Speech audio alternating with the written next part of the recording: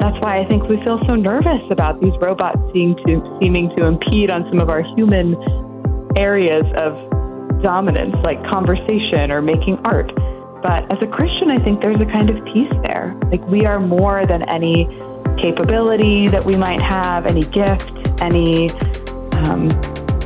function that we can perform. We're made in the image of God just because we're made in the image of God, and that's that.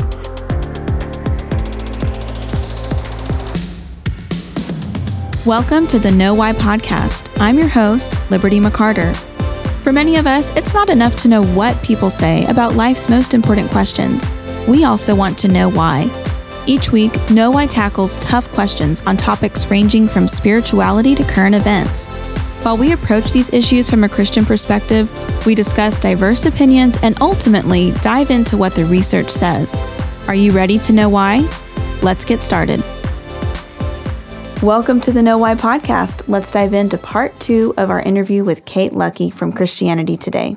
Speaking of, our connections and everything, a theme throughout your article is embodiment, and you talk about embodiment being a key aspect of our human identity. And I love this, but I wanted to just have you flesh that out a little bit, pun not intended, about, what does embodiment mean, and why is this such a key aspect of our humanity, and how should it influence our thinking about AI? Yeah. So much of the conversation about what makes AI different from humans comes down to sort of gut instincts. And it was really interesting to hear the Christian theologians and tech workers that I spoke to talk about this. Many of them are part of a collective called AI and Faith, which is an interfaith group that's thinking through some of the deeper philosophical, theological questions around this technology. But many of them gestured at the fact that even if we could embed AI in a robot body, and we can, and I'm sure that technology will continue to advance, that feels really different from a flesh and blood body that can give us hugs, go for a walk with us, share meals at our tables, use facial expressions to interact with us, do physical acts of service for us, which are part of relationships just as much as speaking, sitting quietly beside us in solidarity or silent prayer, holding us while we cry. And they spoke about how that's part of being made in the image of God. That's part of understanding ourselves as bodies and souls that are important to the kind of Lord who came to us in a physical body, the incarnation of Jesus. And that even people who aren't Christians feel that. We feel that there's something important to our bodies, to our humanity. We feel that there's a difference when we are on a Zoom call and when we're sitting around a meeting table in person. And that's not to say that video technology like Zoom isn't really helpful. I work from home entirely. I couldn't have my job if this sort of technology that allowed us to have virtual interactions with each other didn't exist. So I'm really thankful for it. But I also know it's super different to have a conversation with my colleagues at Christianity Today on a Zoom call every morning as it is when I get to travel to Chicago and meet up with folks in person. Mm-hmm. So we all have a sense of that. And I think that's one of the places where, as an avenue for evangelism, or just at least an avenue into inviting people into bigger conversations about what it means to be human, how we might intuit that we are created beings made in the image of God, and that when we make things in our own image, that's different, is a really exciting place for a lot of these theologians who are finding that the tech world is asking these very questions about embodiment, for example, and that they can provide answers out of the Christian tradition. Yeah, I love that. And that's so great because, that's what we want to do here at the Know Why podcast, as well as welcome listeners of all beliefs, but really dig into those deep questions, the big questions that we face in life, and challenge people to really know why they hold the beliefs that they do. So if you're feeling a certain way about AI, or you're, having questions about the rapid advances in technology that you're seeing in your lifetime, know why you feel that way, know why you're thinking about it the way you are. And so again, Kate, I'm loving this conversation. I'm so glad that we get to have it. But, you mentioned a few minutes ago that there can be positive uses, and some people are especially optimistic about those uses of artificial intelligence and particularly chatbots. But kind of beyond just, positive ways that it might be used, what are some ways that we can actually influence its development for good? Or do you have ideas, or did you talk to people about those? I did. So on a very specific use case for Christians and churches, a lot of people I spoke with told me that they have used AI to help them in their Bible study, not as a replacement for being in a church community, not as a replacement for reading commentaries or having a relationship with other believers or with pastors that you can trust and go to with your questions about a text. But just as a jumping off point, they found it to be another really helpful study tool to ask for an exegesis of a chapter of Romans or something like that. Study augmentation is how one engineer put it to me. And I spoke to a pastor who knows other folks here in the Bay Area, which is where I live, who are having AI help them source their sermon illustrations or maybe do things like write newsletter copy for upcoming church picnics. And again, we've had some debate within our pages at CT about the role that AI should play in writing a sermon. And I think where many of us come down is that an AI-generated sermon won't be as impactful as a sermon written by a person who's pastoring a congregation, who knows their needs, who knows how to apply a particular text to those needs, and who's being spoken through by the Holy Spirit. But I also think that in terms of correcting typos, doing some of the other day-to-day administrative work that our pastors, especially pastors at small churches who face burnout, or other ministry leaders who just need a helping hand, that's great. And generative AI can also allow for faster Bible translation into unreached languages, or scripture study plans, or personalized prayer prompts. It can present people with the gospel, even if folks happen across a chatbot and they're asking it the kinds of questions that they might now be asking Google. Does God exist? Who is Jesus? What does the Bible say about who Jesus died for? Of course, as one of the technologists who I spoke with shared with me, you can't build a life of faith based on information, she said. You need transformation and formation from the people of God and the Holy Spirit, and you can't replace that. So again, AI for Christians is always a starting point. I don't think it's something that we need to swear off as demonic or as always unhelpful to what we're trying to do, but it's always just one piece of the puzzle, which makes sense because it's right now a collection of data that we've produced as people.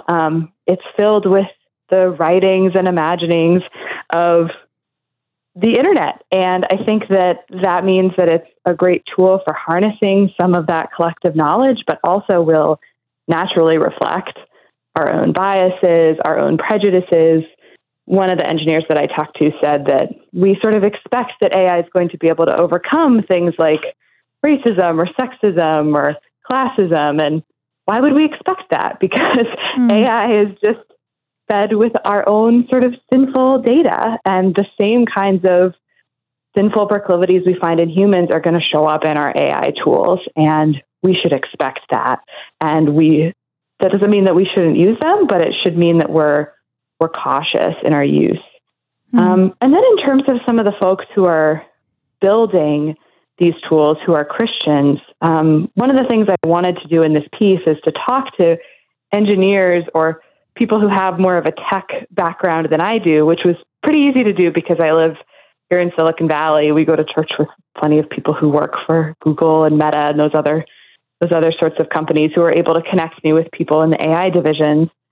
And I think that there's an emphasis from those folks on a couple of key principles. One is transparency, making sure that as people of truth, we prioritize letting people know where their information comes from. So no one should have a call with a customer service rep or with someone from a legal office or a doctor's office and find out later they were speaking to an AI and they didn't know the whole time. Being really transparent about where our information comes from when we're reading an article or looking at a picture, making sure we give intellectual credit where credit is due. And then also making sure that our models are as representative as possible. So even though that means we're not going to be able to train out all bias, making sure that we include data from other parts of the world, from people who aren't just living in these coastal secular places like Boston or San Francisco, where much of this tech is being developed, but people in the majority world, in the same way that we would just count it as a value that all of God's people have a voice and that it's important to hear from people with a vast variety of experiences when we're making decisions about things, for example, like medical diagnoses. And then one of the other things that came up again and again was slowness. Again, back to optimization. AI has the potential to speed everything up to make us a little more anxious and frenetic. And as Christians, we're also a people who believe in Sabbath, who believe in a proper place for work and prayer in life. And as much as that's threatened by AI, there are also opportunities to build tools that in some ways slow us down. So I talked to one professor at Calvin University who's trying to build a writing assistant that doesn't just autofill our sentences for us, but kind of points to weak spots in our argument, asks questions, asks for counterexamples. And he said, this tool might actually make you a slower writer. It might take you longer to get that piece of writing done, but it also might make it better and actually be part of forming you as a thinker rather than just doing the work for you. So that again gets back to some of these questions about AI's role in work and creativity, but slowness as a value as well. Even as there is a lot of optimism among the Christians that I spoke with too, they're not necessarily calling for a pause to all of this technology. Some of them are more concerned than others about the potential for it to impact our relationships. I talked to one engineer who said, well, these are pretty bland conversations if you actually talk to a bot, and they aren't really in danger of supplanting our human relationships. They're just so uninteresting. Then I talked to other folks who said, I don't know if that's true. So even if these Christians are falling in different places about how much of a threat these chatbots are to our human dignity and relationship, they all fall somewhere in a middle space of not being completely optimistic, gung-ho, this will change the world only in a positive direction, but neither are they being alarmist about the technology. So I think there's still a lot of space for discussion and dialogue there. Yeah, that's good. And I love hearing different perspectives too, because we've had, I know you mentioned debate within the pages of Christianity Today, and we actually had Brad East on the Know Why podcast, who wrote a couple articles, including one about AI's role in the pulpit. And so I think it's good for people to hear different perspectives because, like you said, this is so new and there really is a lot of room for discussion. And, one thing I just keep thinking of is healthy skepticism. Let's not lose our agency and just let kind of the trends make our decisions for us, but be open-minded but critical in how we are perceiving this new technology and what we think about it. Don't immediately shut down everything that's new and unfamiliar, but also be cautious going forward and just, discuss and get different perspectives on it. So I think that's a good approach. But before we wrap up, I did want to address something that maybe the elephant in the room for some people, and maybe some people laugh this off and think it's going too far, but other people are like, I don't know, because, for years we've had movies of like iRobot or something where these robots become, they sentient, they start behaving as if they have consciousness, they take over. And so some people might be thinking, okay, well, with chatbots being able to more easily mimic, humanity, so to speak, and like make us feel like we're talking to a human. And then, like you said earlier, putting that kind of technology within, a body of sorts. Is this something that we need to be concerned about, or What are the experts saying that you've spoken with about this? Yeah, the experts that I spoke with definitely aren't dismissing this kind of concern out of hand. But again, a lot of them see it as an opportunity to engage with a secular culture that's suddenly sort of nervous about what it means to be human. All of the pastors and theologians and scholars that I spoke with were not concerned that we were going to have a robot takeover. So I can provide some reassurance about that. And they sort of presumed that ChatGPT would not reach a point of ensoulment, with the caveat that, of course, God could grant whatever agency to whatever being he pleases. But most folks returned to this idea of people being created in the image of God, and that image bearing has so much to do with our ability to have relationships, and that it also didn't come down to what we could or couldn't do. You know, you're not made in the image of God because you have two hands or because you have two eyes, because we know that people are born who don't have those things that are still made in the image of God. You're not made in the image of God because you have a certain level of intellectual capacity or emotional capacity or health or fitness, because people are made in the image of God who don't have those things. It's just a status that can be granted only by God, bestowed by the breath of life. It's really mysterious what makes us human beings different.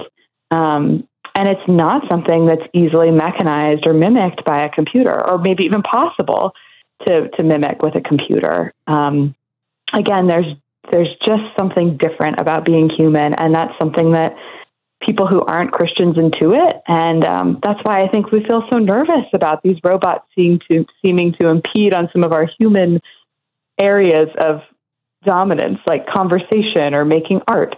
But as a Christian, I think there's a kind of peace there. Like, we are more than any capability that we might have, any gift, any function that we can perform. We're made in the image of God just because we're made in the image of God, and that's that.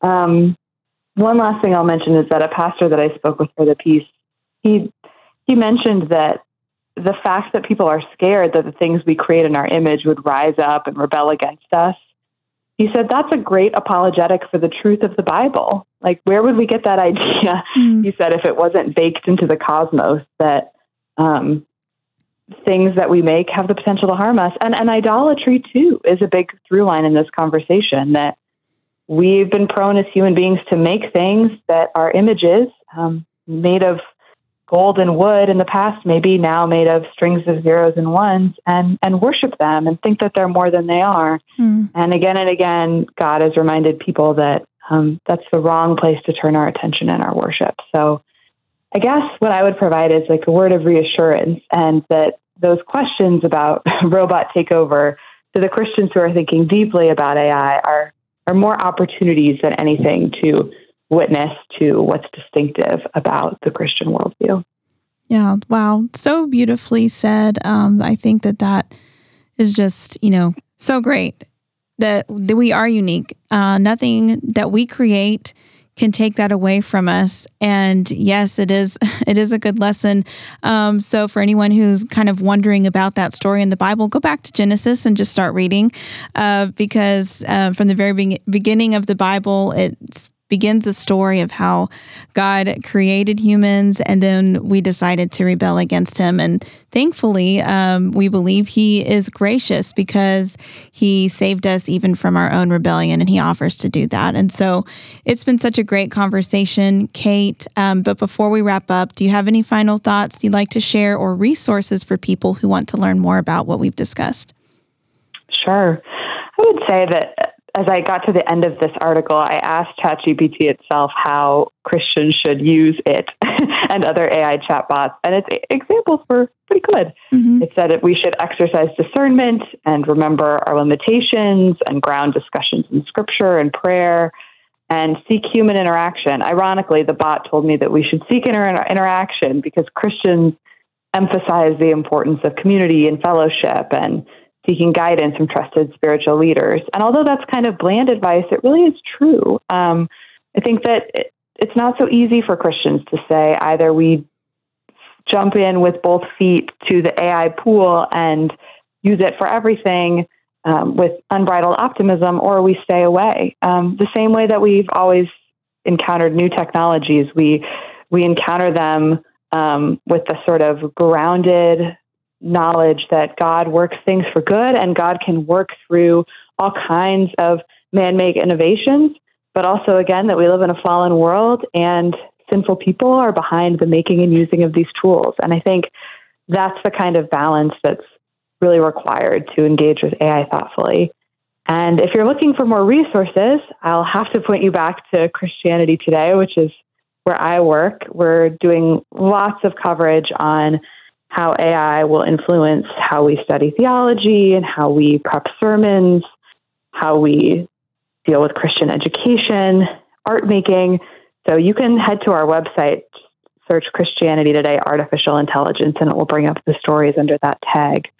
I'd also recommend that you check out AI and Faith, this interreligious collective. It's led by a Christian named David Brenner, who is a former attorney and spoke to me for the piece. But they've got lots of great resources, blog posts, and podcasts that I think will provide a really exciting set of examples of how people of faith, especially Christians, are thinking about this issue. So if you're interested in a further deep dive, I'd head to their website.